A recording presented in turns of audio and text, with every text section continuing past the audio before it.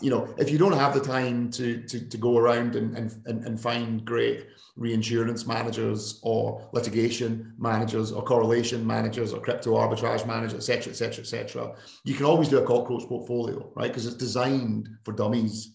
And it will, I think, outperform pretty much all other balanced portfolios for the cost of an annual rebalance, which is not very much.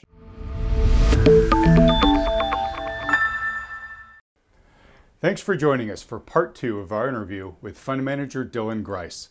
If you haven't yet watched part 1 of our discussion with Dylan, in which he explains why, despite his conviction that the current central bank intervention will ultimately end poorly, he remains reluctantly bullish that asset prices will move higher from here, then head over to our channel at youtube.com/Wealthion and watch it there first. It sets the context for the investment perspective that Dylan and our partners at New Harbor Financial share in this video. Oh, and if you haven't yet, don't forget to support this channel by first liking this video and then clicking the red subscribe button below, as well as that little bell icon right next to it.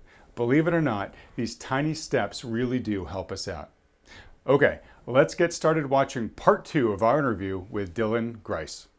Given all the challenges and the smoke and everything that we're talking about here, given how hot the central banks are cranking up the heat in the oven, how are you allocating capital right now in this environment? What does look good, or at least good enough to you right now? Well, I should, I should kind of give you a little bit of a health warning, because we actually thought long and hard about my partner and I at Calderwood, about how we were going to answer the question that I think, we've been asking ourselves for years. And certainly when I was, kind of helping to run the family office, we were talking about, I joined the family office, I think in 2013, and it was just a constant conversation until I left, a couple of years ago. And that problem we were trying to solve was this, how do we allocate in a zero yield world? Where do we get returns from? Right? How do we get returns which are not really jeopardized by a blow up in the bond market? Right? Because that's the kind of, I think we've had a kind of, a back and forth about inflation and a back and forth about the dangers of central banking and et cetera. But really, a much easier question to answer is, listen, do you want to be invested in government bonds right now? Right? Because if the answer is, well, not really, well, why not? Well, because they don't pay me anything. There's an awful lot of downside and not much upside. So that's not very attractive, right? If that's your answer, where do you go? Because ultimately, it's all about duration. The main asset classes are duration asset classes, whether they're government bonds or corporate bonds or equities in the public market, private equity, venture equity, pretty much everything that's done really well over the last 40 years. It's all been a duration trade, right? It's all done so well because duration yields have gone from 20% to 0%. So you ask yourself a question about what happens to those markets if yields go back up to 20%. And that's not a forecast, right? It's more like a stress test, right? It's not a forecast. I'm just saying, look, they're at 0. They were at, in the past, they've been at 20%. They can go up to 20%. And again, that doesn't happen next year or the year after. But suppose we've just had a bull market in interest rates. What happens if we enter a bear market? And by that, I mean, interest rates go to 5% in 5 years' time, and 10% in 10 years' time, and 20% in 20 years' time. That kind of grinding, increase in interest rates. Where does that leave us, right? Where does that leave your venture equity, right? That's tied up for 10 years. Where does it leave your private equity? Where does it leave your public equity? Where does it leave your bond markets? Where does it leave your fixed income? The answer is, I think it probably leaves it in the gutter, right? And so we said, well, how do we put together a portfolio that doesn't have any of this stuff in it? And that leads you away from equities, and it leads you away from fixed income, and it leads you away from private equity and venture and all of this kind of stuff. And the thing is, if you take that stuff out of the equation, it doesn't leave you with much, right?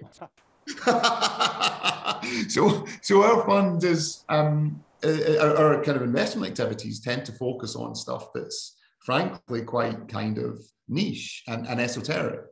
And you know, we have there are lots of advantages with doing that. Firstly, it's just much more interesting. You meet more interesting people. It's much more entrepreneurial. Secondly, typically it's far less crowded, because people will look at something like, you know, cryptocurrency arbitrage and say, oh, not touching that. I'm not doing that. With good reason, because you should never do anything you don't understand. But people think that something which is unfamiliar is, you know, necessarily risky. And our kind of view is that if something is unfamiliar, it just means you need to familiarize yourself with it. And once you familiarize yourself with it, then you can judge whether or not it's risky. And sometimes it is. So you don't have to do it, right? But sometimes it isn't. You're like, okay, yeah, this actually makes perfect sense, right?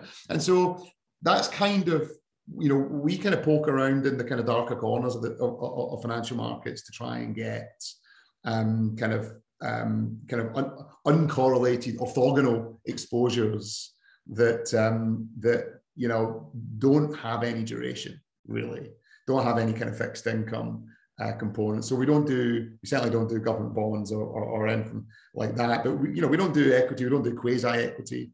So we allocate to other managers, I should say, right? So we're a fund of funds, so we don't do like our own cryptocurrency arbitrage, right? We don't know how to do that, but we know people who do. We don't underwrite catastrophe risk, because that's not our thing, but we know people who do know how to do that, right? We don't fund litigation claims, because, you know, we wouldn't really know where to start, but we know people who do know how to do that. So, you know, we put all of these kind of things into a portfolio, you know, in their appropriate kind of size. And what that does is give you something that is actually quite a kind of stable return, that's not sitting on this duration time bomb. So that's kind of how we went about solving the problem.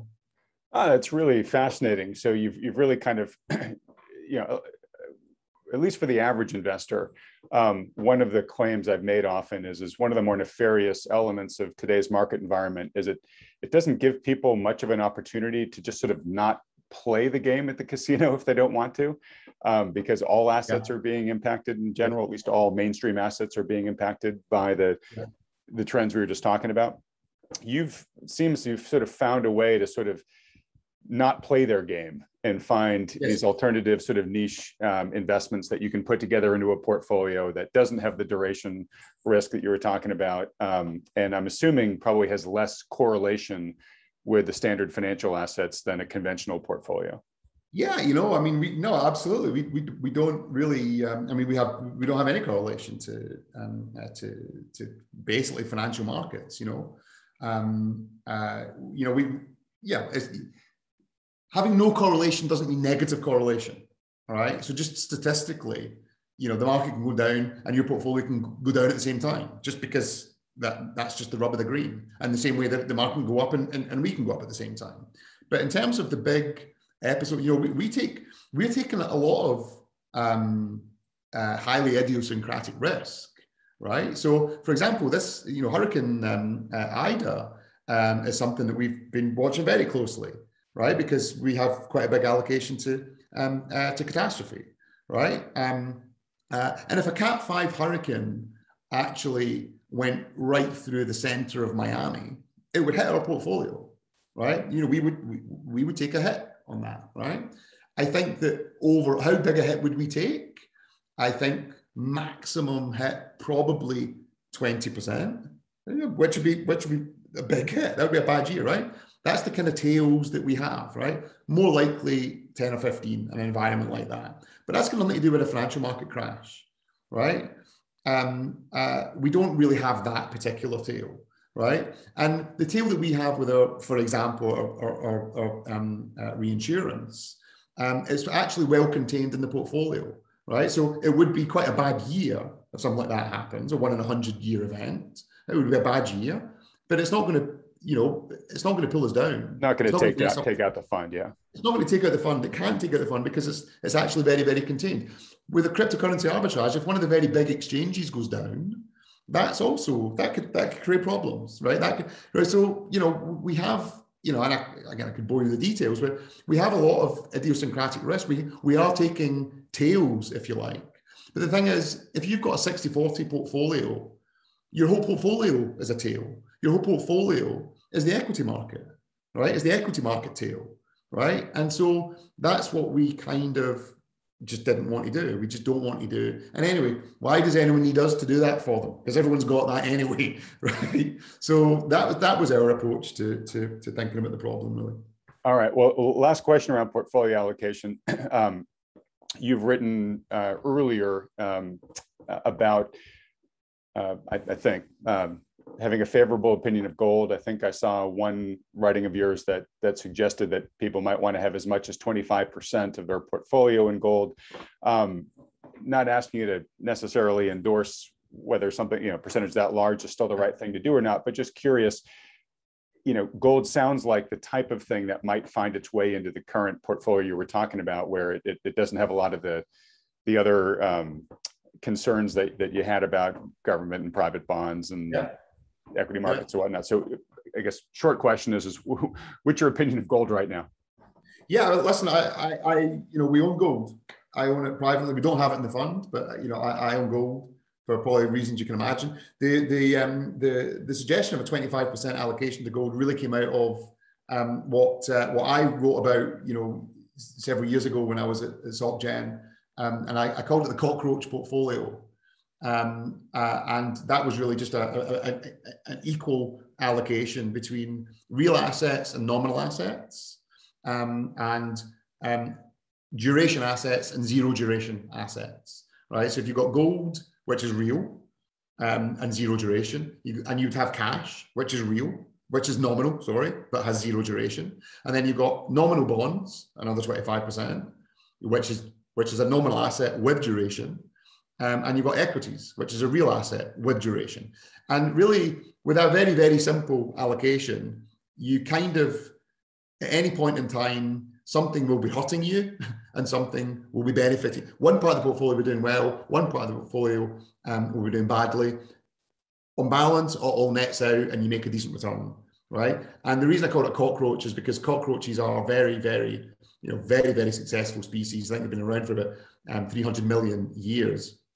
But they're pretty dumb, right? They don't know anything, right? They don't have iPhones or edible underwear or any of that kind of stuff, right? But they survive. I love that edible underwear made its way into that, but yeah, go ahead. but they don't, they're very, very, very dumb, but they survive.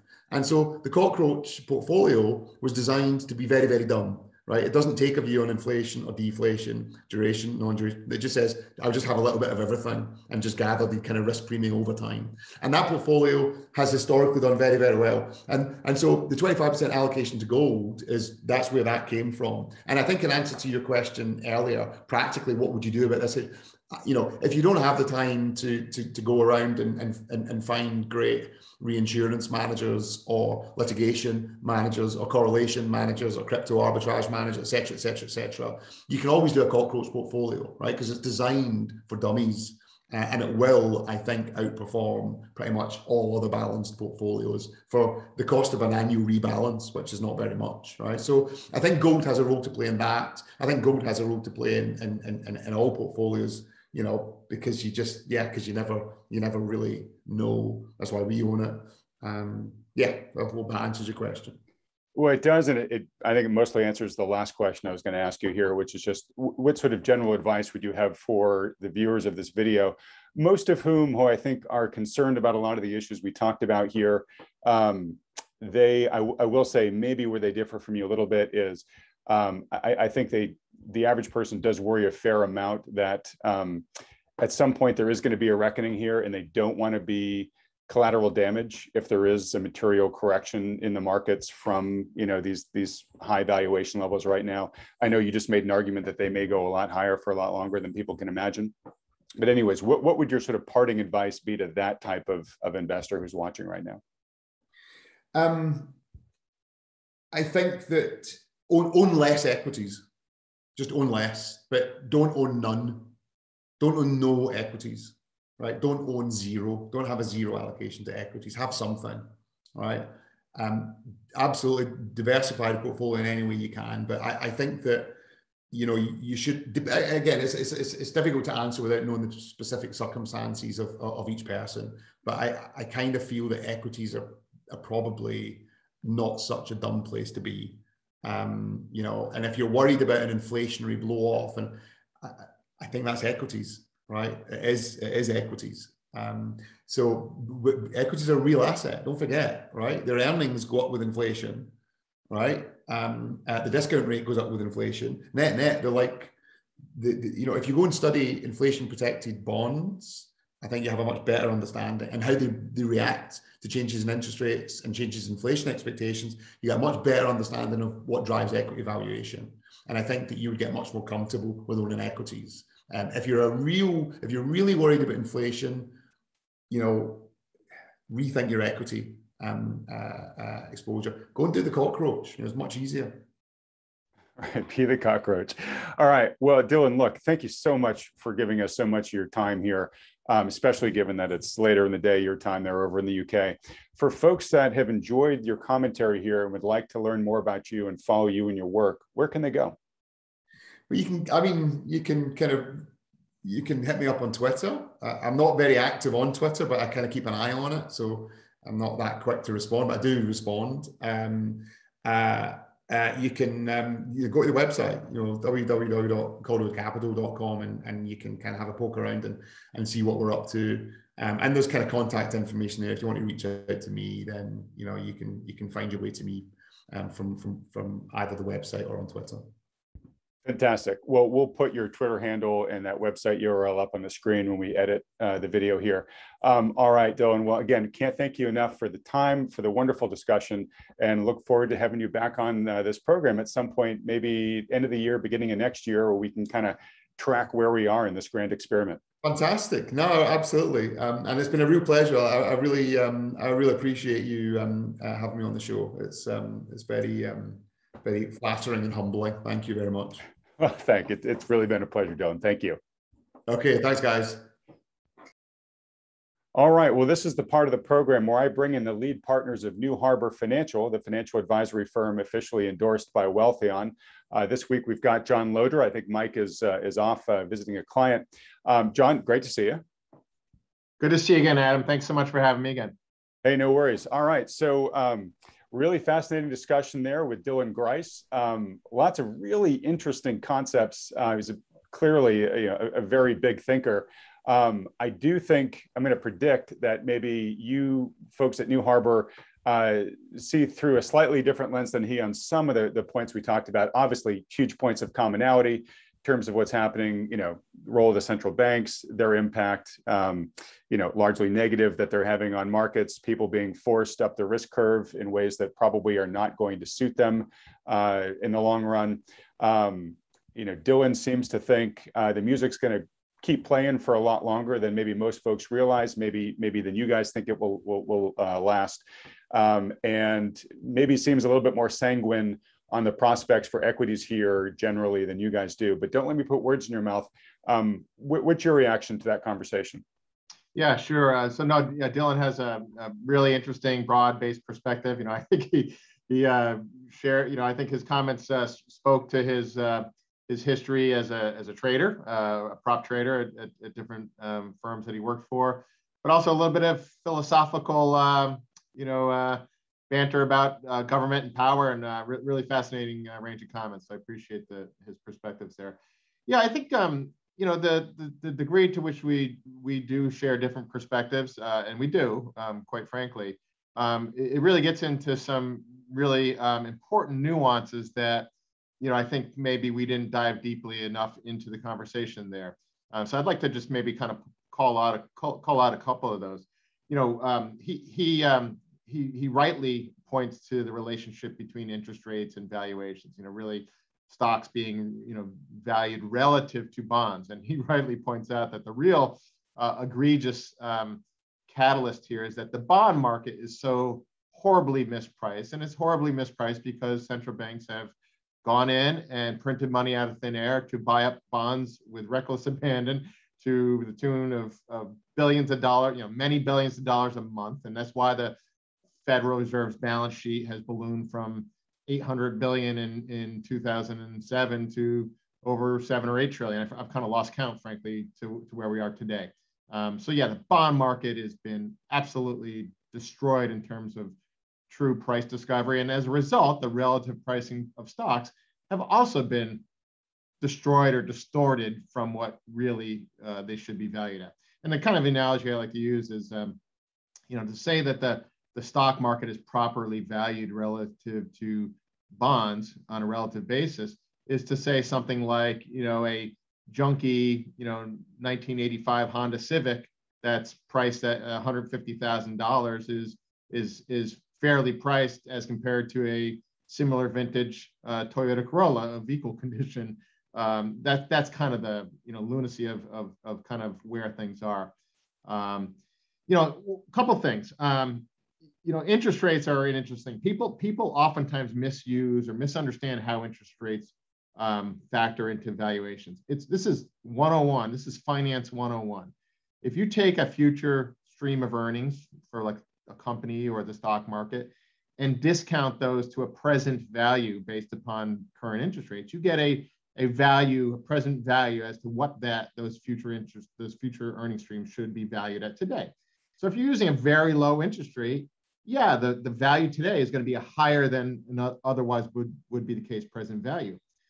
But what people misconstrue is that the returns in the rearview mirror that are resulting from that distortedly higher present value, they've been stolen from into the future. To assume that those rearward-looking returns are going to continue into the future is absolutely a misunderstanding. Because to say that stocks are fairly valued today, you would also have to say that future returns on stocks are likely to be much lower than historically they have been. To not agree with that is a fundamental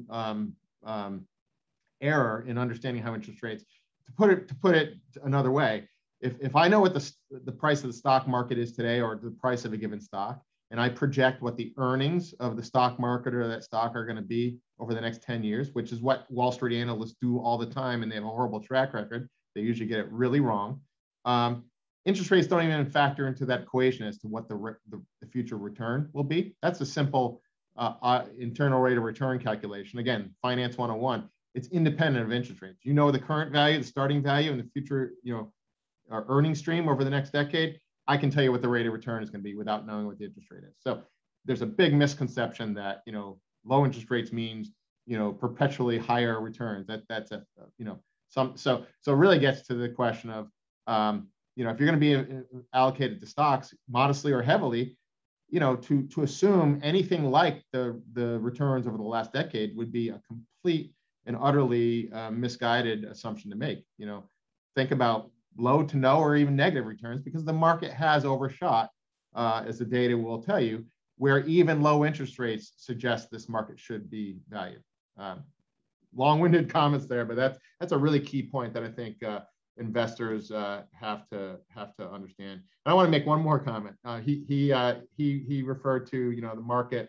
It'll be fun while it lasts, kind of reminiscent of the Chuck Prince comments in the late stages of the tech bubble that we got to dance while the music's playing, or musical chairs.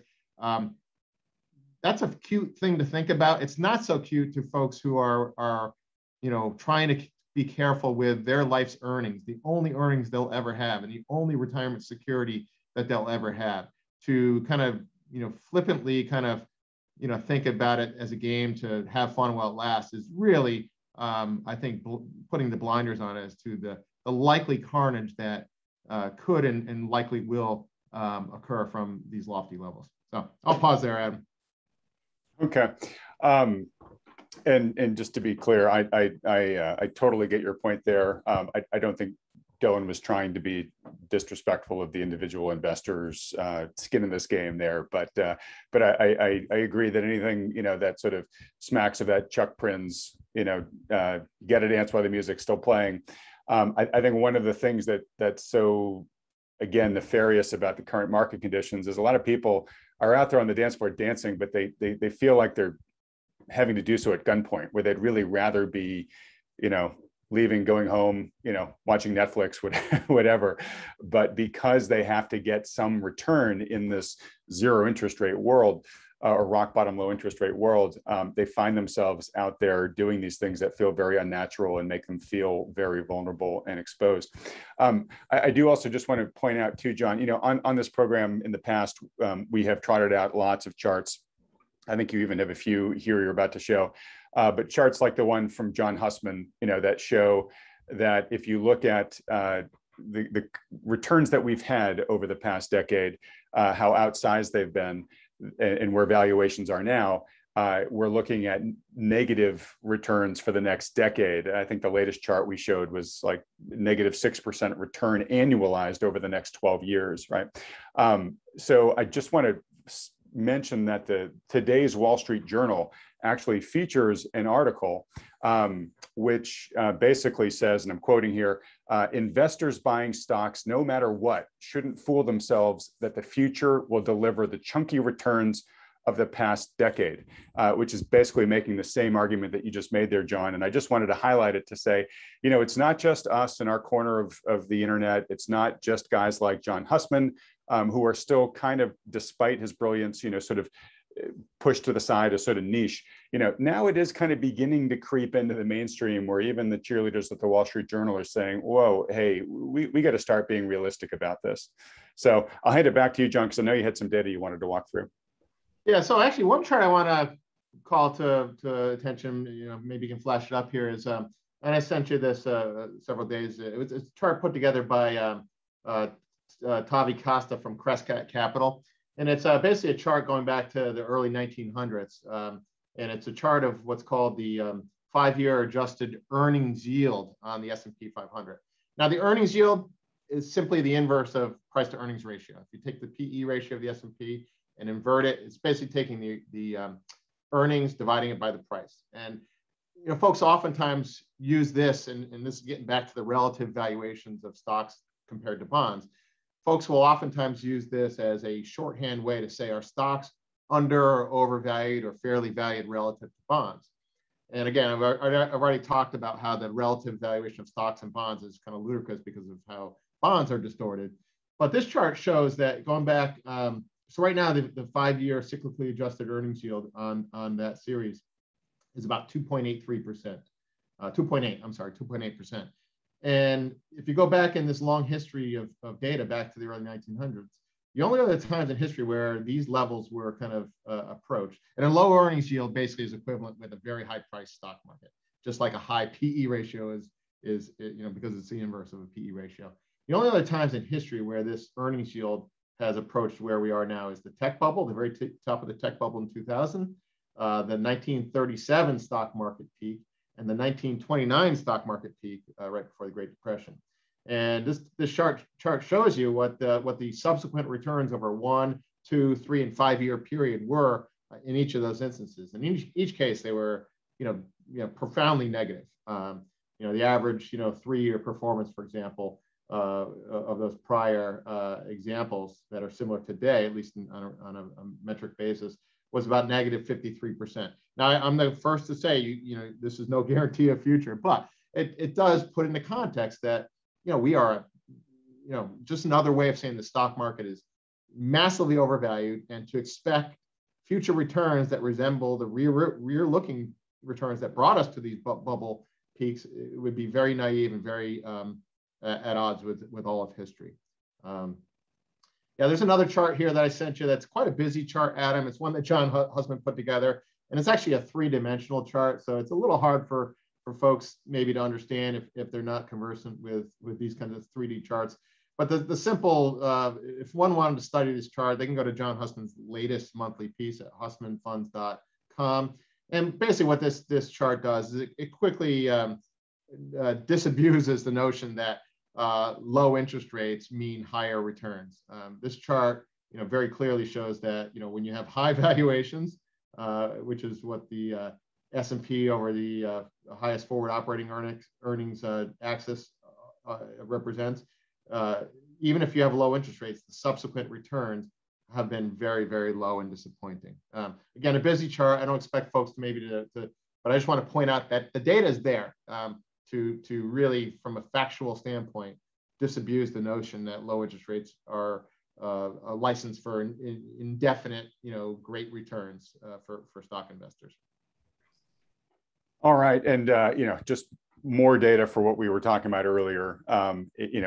It seems that no matter kind of what lens you look through when you're looking at the data, it is suggesting that the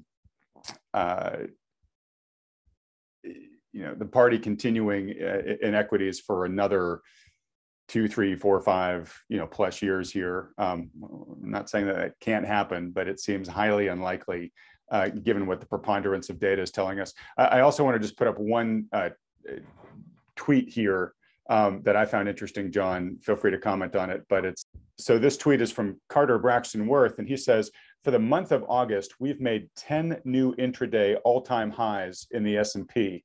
This hasn't happened in the months of August since 1987. The record number of intraday all-time highs in the month of August is 11, which happened in 1929. Hey, who knows what, if anything, is going to happen according to this data that might or might not be similar to 1929. But you had just mentioned in the data sets you were looking at, John, again, we're seeing similar levels of extremes that we saw at some of these key market turning points in history. Just curious, you have any feedback on that bit of data here from Carter's tweet? Yeah. Well, taken at face value, those are some not so welcome, comparative points in history. The 87, that was right before, and valuations in 87 were way lower than where they are now, not even close. And yet there was a stock market pullback of, I think, 22% in a single day in the crash of 87. And that was after a pretty horrific week in the stock market preceding that one day decline. So elevator drops can happen even from far lower valuations than we have today. And of course, 1929 is infamous in terms of the gateway to the Great Depression and the massive destruction of capital that happened there and took 2 decades to get back to even. One chart I share with you, Adam, I thought it was a really interesting point, a data point, because it's a chart of Dick's Sporting Goods, a company that most folks are quite familiar with. It's not a particularly sexy or novel new company. They sell sporting goods, right? And yeah, people love sporting goods. They wear out, so they're continually coming back to buy more. But take a look at this chart. This is a 20-year chart. Each one of these little bars is a month over this 20-year history. And you can see to the right-hand side, that's the latest period of time. You can see the little COVID sell-off in March of 2020. That the stock peaked in March of early 2020 at about $48 a share. Sold off down to as low as about 12 or 13. Here we are today, after a pandemic, whatever, things are opening back up. The stock is at $150 a share almost, okay? Almost 3 times where it was prior to the pandemic. Now, I get it. I get that, sports programs were put on ice and didn't happen for a year or not in the same way, but people were still working out at home, buying, sporting equipment, shoes to work at home. But, the fact that this stock has tripled and way more than that from the March low. I mean, most people at home can kind of just, sanity check this and say, there's no good reason that, society hasn't changed in any fundamental way to make this stock not only its highest price of all time, but massively more valuable than it was right before the pandemic. This is just a simple example, and there's dozens, if not hundreds, of examples like this that make up the stock market, which is making these highs. It's one story after another of crazy stocks driving a crazy market bubble even higher. Yeah, I think Dylan had said in reference to something else, but it's almost sort of like a self-propagating system at this point in time. People are buying because it's going higher, right? And again, that is just the classic sort of momentum chasing that you see at the end of these bubble manias. All right, John, well, as we wrap up here, let's just talk very briefly about any thoughts that you and the team at New Harbor has about the markets. We are back again at all-time record highs in the S&P and I think most of the other indices there. I got to give credit to David Hunter, who we've had on this program a couple of times and we've been tracking. folks, whether or not you agree with his predictions that he's been making over the past year, they have really been spot on so far. And David is, right now very vocally predicting that we are in the end stage of the melt up, and he sees the S&P potentially going as high as 5,000, maybe a little bit more, which is about 10% above where it is right now. And for a lot of people, that feels pretty hard to swallow if you don't believe the rationale behind today's asset prices. But of course, the other part about David's prediction is he believes once we hit that blow off top, the market's going to have a massive sell-off, somewhere on the order of 65 to 80% decline. So, in David's mindset, we're seeing one last valiant ramp, and then the whole thing comes on down. But anyways, John, what are you guys thinking right now as you're looking at the market action over the past week? Yeah, well, that forecast of David, that's like a perfect example of kind of the dance while the music's playing kind of temptation, right? We would be the first to admit that, sure, this market can go higher in the short term. It's just a question of where does that get us, and where does it likely, what happens from there, and what does it mean for the returns or lack thereof that clients actually get to keep, and what does that mean for their financial security, not over the next 3 months or 6 months, but over the next 20, 30, 40 years of their life, because our clients don't get a do-over typically on these things. So that's a conversation we can have with each and every one of our clients as to how and if they want to try to kind of ride any momentum further that might be in store for this market. But it's a very tricky one that we at least want to inform our clients with data. And at the end of the day, it's really easy to increase allocations to stocks. It's just a matter we want to be open-eyed both for us and for our clients. And I know my personal money is invested just like most of our clients, and we think it's very careful times are really important. But yeah, the fact that markets are making fresh all-time highs is it is what it is. It doesn't really change, I think, anything in terms of where we likely are in the cycle. It just makes it that much more emotionally and psychologically torturous, frankly, for folks that are trying to be cautious and trying to be careful with their money. And that spoke, Dylan spoke very, very, very vocally about that. This is a torturous situation for folks. They and Adam, you made the point as well. They feel like they need the return, so they're being tempted into something that has gone up, but won't continue to go up, or at least won't continue to go up without then a massive give back on the other side.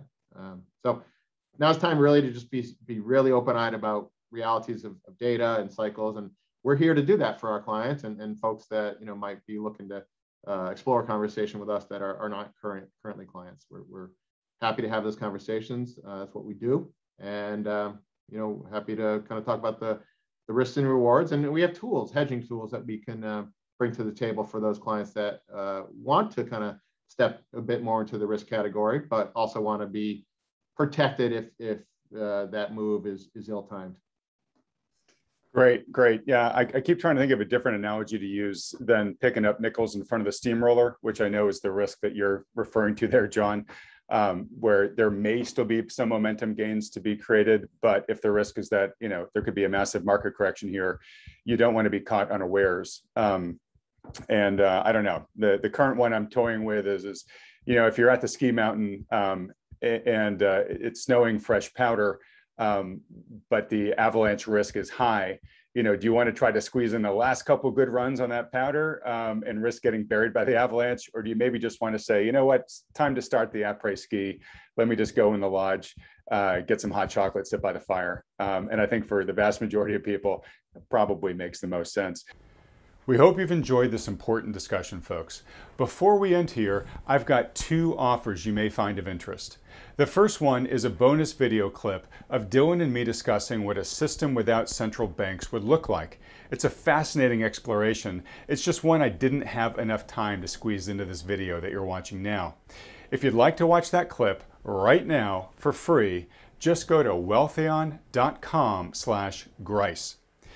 And the second offer is for our newer viewers. If you'd appreciate the advice of a professional financial advisor who appreciates the risks and opportunities discussed in this video, John, his partner Mike, and their team at New Harbor Financial offer free, no commitment, no strings attached consultations. They do this as a public service to help as many people position themselves prudently today for what lies ahead. If you're interested in scheduling one of those free consultations, we tell you how at the end of this video, which is coming up in about 20 seconds. So as we wrap up here, please take just a moment to like this video and then subscribe to this channel. And don't forget to watch the bonus clip with Dylan at wealthion.com/Grice. Thanks for watching. If you'd like to schedule a consultation with one of the financial advisors at New Harbor Financial, simply go to wealthion.com. These consultations are completely free and there are no strings attached. The good folks at New Harbor will simply answer any questions you have about your investment goals or your portfolio and give you their best advice given their latest market outlook. They're willing to do this because they care about protecting people's wealth, and because Wealthion has connected them with so many thoughtful investors just like you over the past decade. We started doing this because so many people have approached us in frustration, looking for a solution because they're feeling out of alignment or downright ridiculed by the standard financial advisors who have been managing their money. You know the type. The kind that just pushes all of your money into the market, scoffs at the idea of owning gold, and when you bring up concerns about the market's sky-high valuations, they say, "Don't worry, the market will always take care of you." For many of the reasons discussed in today's video, we think this is one of the most challenging and treacherous times in history for investing.